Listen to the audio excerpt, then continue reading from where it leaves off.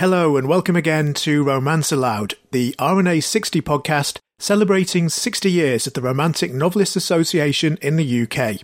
I'm Ian Skillicorn, and in this special series I'm talking to RNA members about their own books and the authors from the association's 60-year history whose work means the most to them.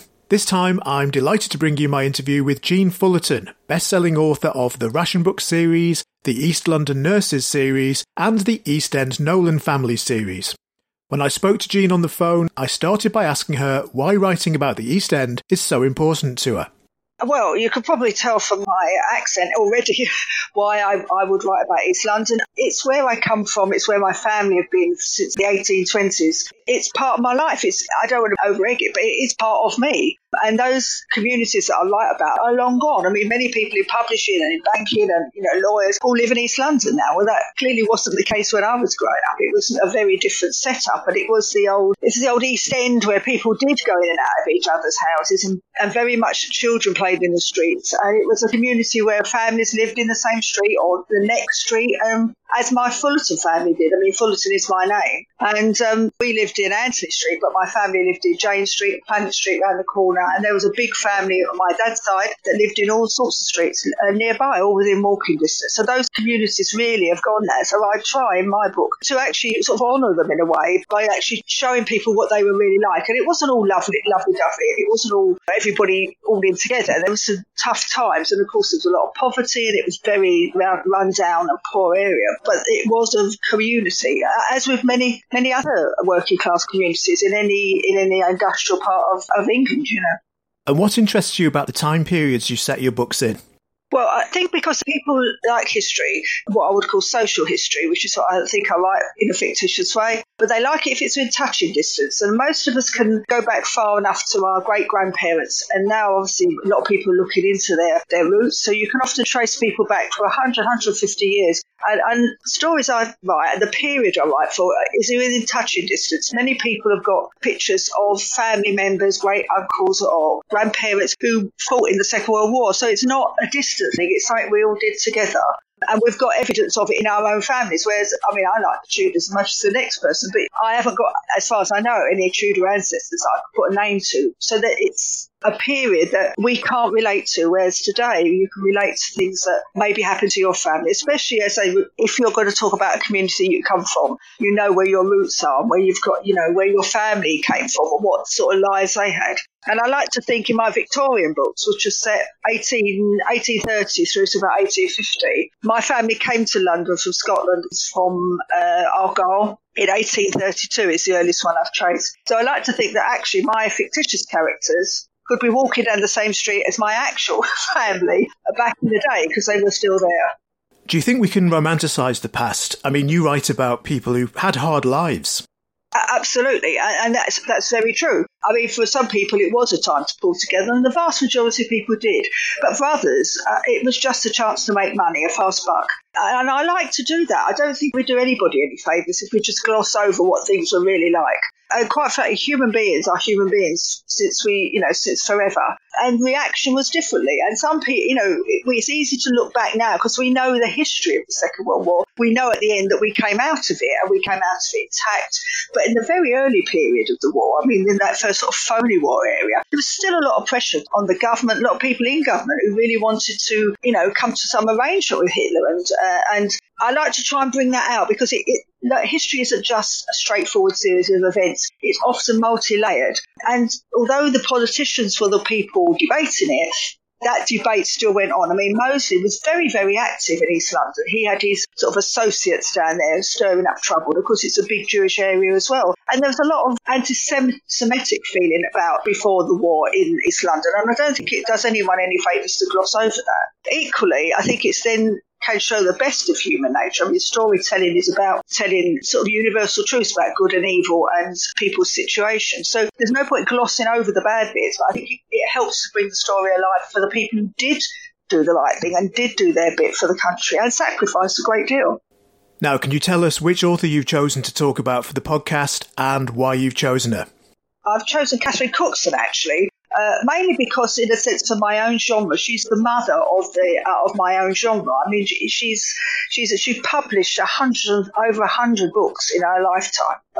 Some were published just after her lifetime, but over 100 books she wrote. And they sold, 153 million plus copies. So a phenomenal amount, and translated in, I think it was 25 languages. So it's actually a massive body of work.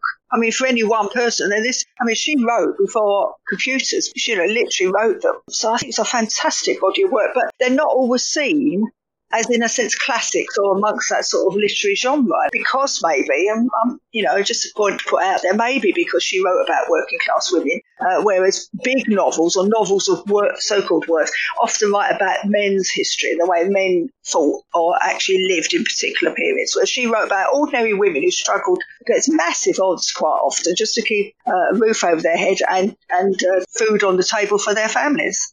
How and when did you first come across Catherine Cookson's work?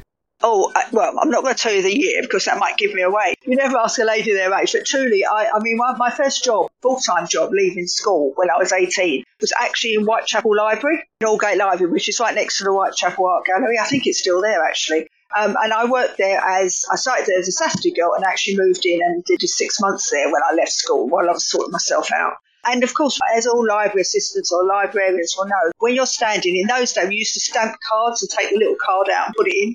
But when you see them, you see all sorts of books coming across where people take them out and when people bring them back again. And I must say, as a youngster, I'd read Jean Plaidy and Anya Seton and all those sort of. I always read historical. I've loved history ever since I was old enough to realise what history was. So I saw a couple of Catherine Cooksons and they were massively, massively popular with all the ladies used to come in. I mean, they used to devour books. They would come in on a Monday and bring all back on a Friday and take some more for the weekend. And these Catherine Cookson novels kept going backwards and forwards, and I kept seeing them. And I thought, well, let's give it a go. I always have been a massive reader, still a massive reader. And I started reading them, and I felt they were eye-opener.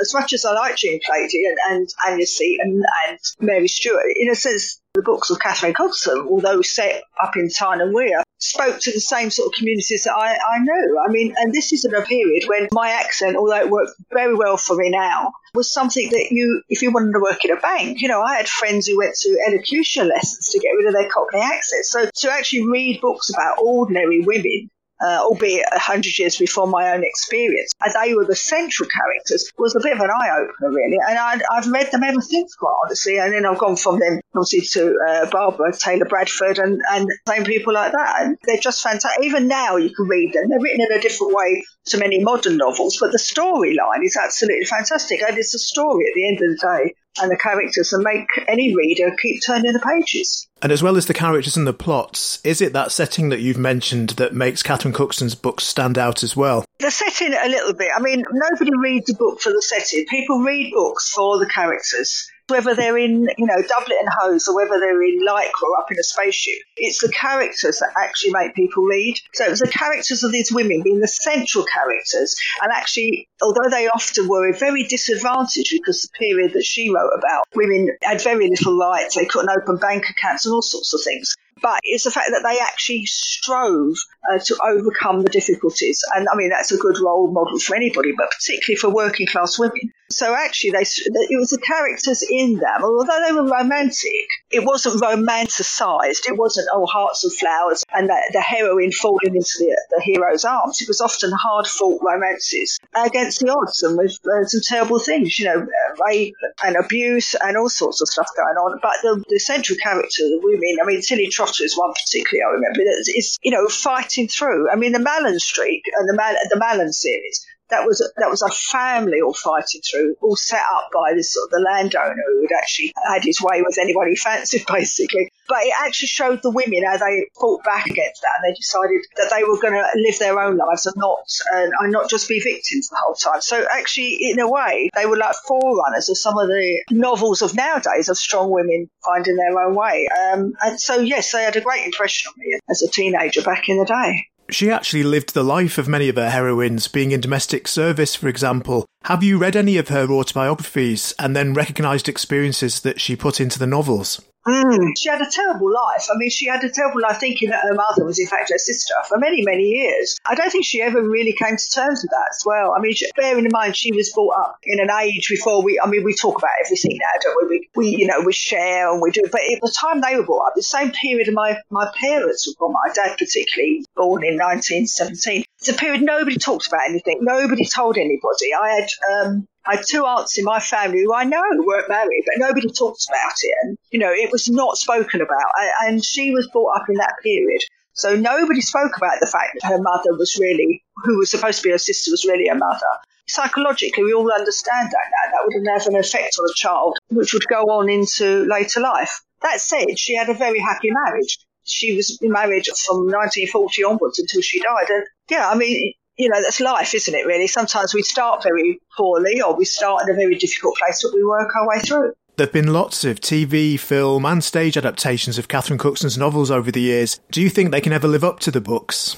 I'm sure if any of my novels were ever made into a TV series, there would always be a difference between what I imagine the characters look like and what the actors they would actually cast in those characters. And I think you have to take that as the way it is. But I think actually in some ways, the way she constructs her stories, which are very linear, she doesn't jump about. Because in those days, you just started at the beginning, you worked your way through, actually lend themselves very easily to adaptation because that's the way stories are told on TV. I mean, they do go back and forwards, but most of the sort of narrative saga-type stories, you see, follow a line. Dramas go through from the beginning and through to the end. You may have flashbacks to things that happened previously, which is true also in Catherine Cookson's book, but the main story goes linear. So consequently, if you're doing a series or you're doing it as a TV programme, it's an easier story to, I would think, and I've never adapted one, to actually adapt rather than one that drops about all the time. And those Catherine Cookson TV miniseries were really popular at the time they were shown, weren't they? Massive, absolutely massive. I mean, this is when we also had Poldark and the Forsyte Saga,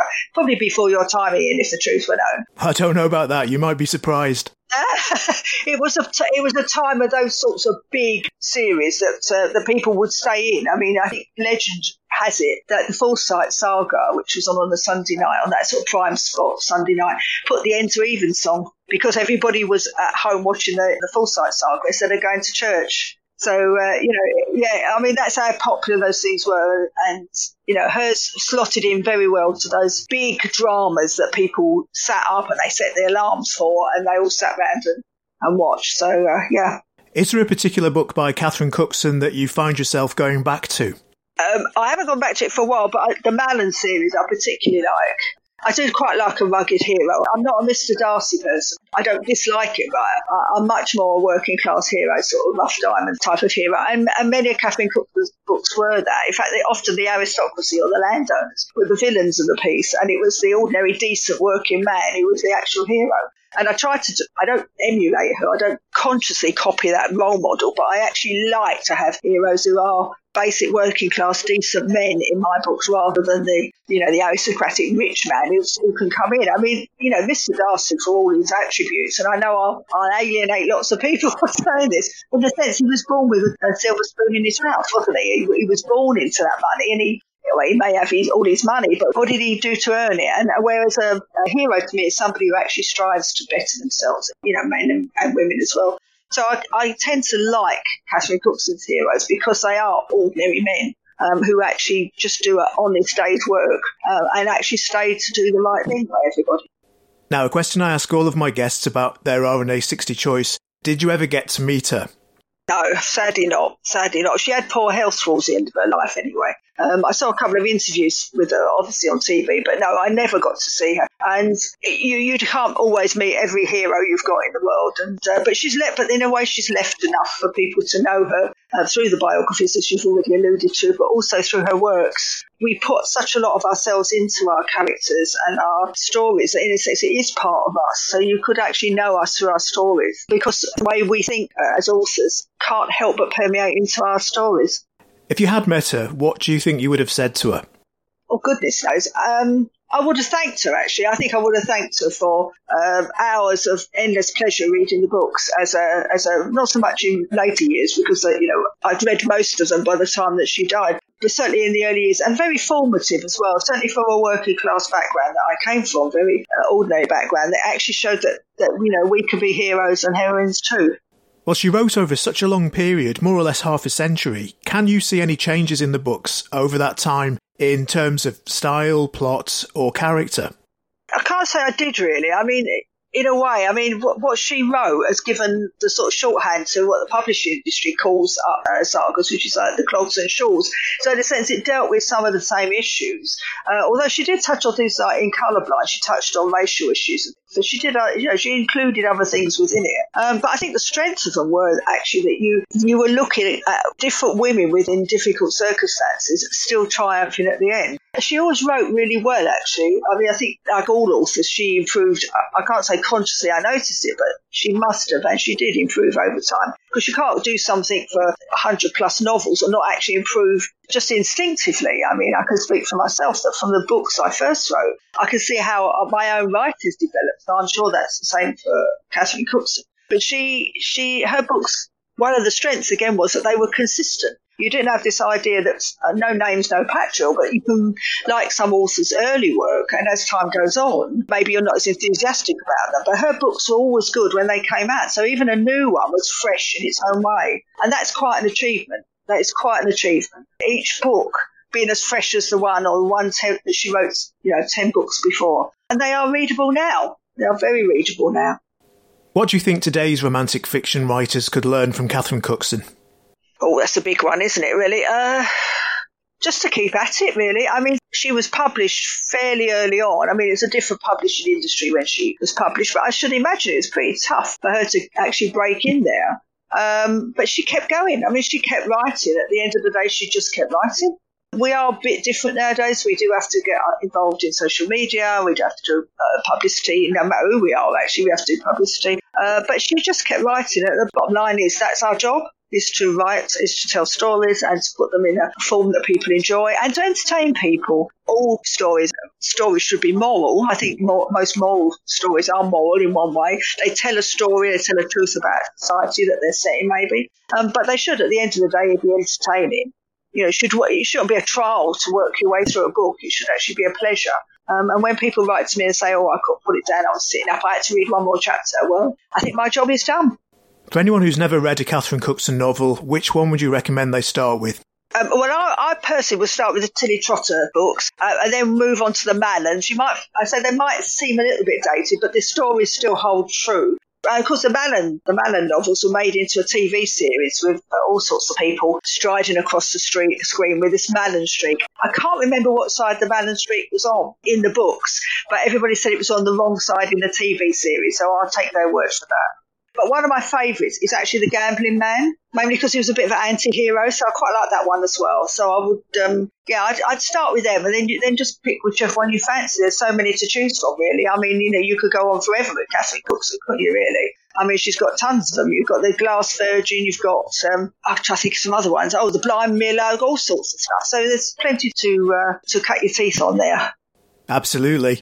Well, just to finish, if we can go back to your own writing career, what influence has the RNA had on you? Oh, how long have you got? Well, it started me in a way. I never knew. I actually only started writing after going on a stress management course, an NHS stress management course.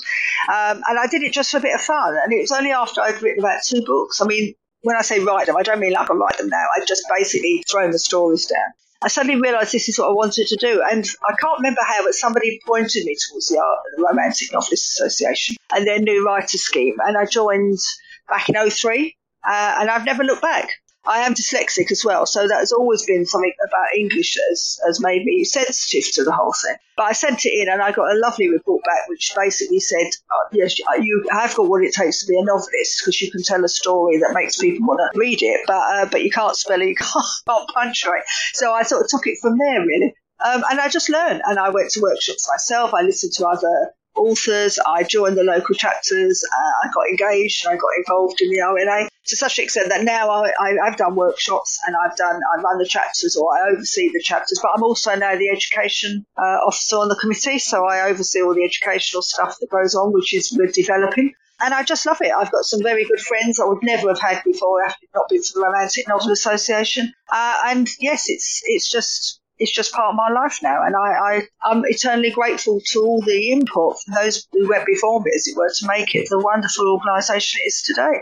And we're not standing still. It's our 60th anniversary. And we're moving forward, and we're looking at other things we can do to help and support romantic fiction writers, whatever they write, whatever the genre, and we're moving forward from there. So I'm really happy and excited to be a part of that. And yeah, I mean, it is just uniquely wonderful organisation. The New Writers Scheme alone is unique in that people who've got no access to any other way of getting a critique or being taught can actually come to the Romantic Novelists Association and have input and talk to people who know, meet people in the business. It's just fantastic. It certainly is. Jean Fullerton, thanks so much. It's been really lovely to talk to you about your writing and, of course, the work of your RNA 60 choice, Catherine Cookson. That's lovely. Thank you very much, Ian, for inviting me along, and I'll see you when I see you. And, dear listener, thanks to you too for listening. Join me again soon for another episode of Romance Aloud, celebrating 60 years of the Romantic Novelists Association. Don't forget to subscribe to the show wherever you listen to your podcasts. And if you've enjoyed this episode, we'd be really grateful if you could leave us a positive review. To find out more about the Romantic Novelists Association, go to romanticnovelistassociation.org. The show notes for this episode, with more information about Jean Fullerton and Catherine Cookson, can be found at wyndhamaudio.com/RNA. That's Wyndham, WYNDHAM, audio.com/RNA. Take care, and I hope you'll join me again next time.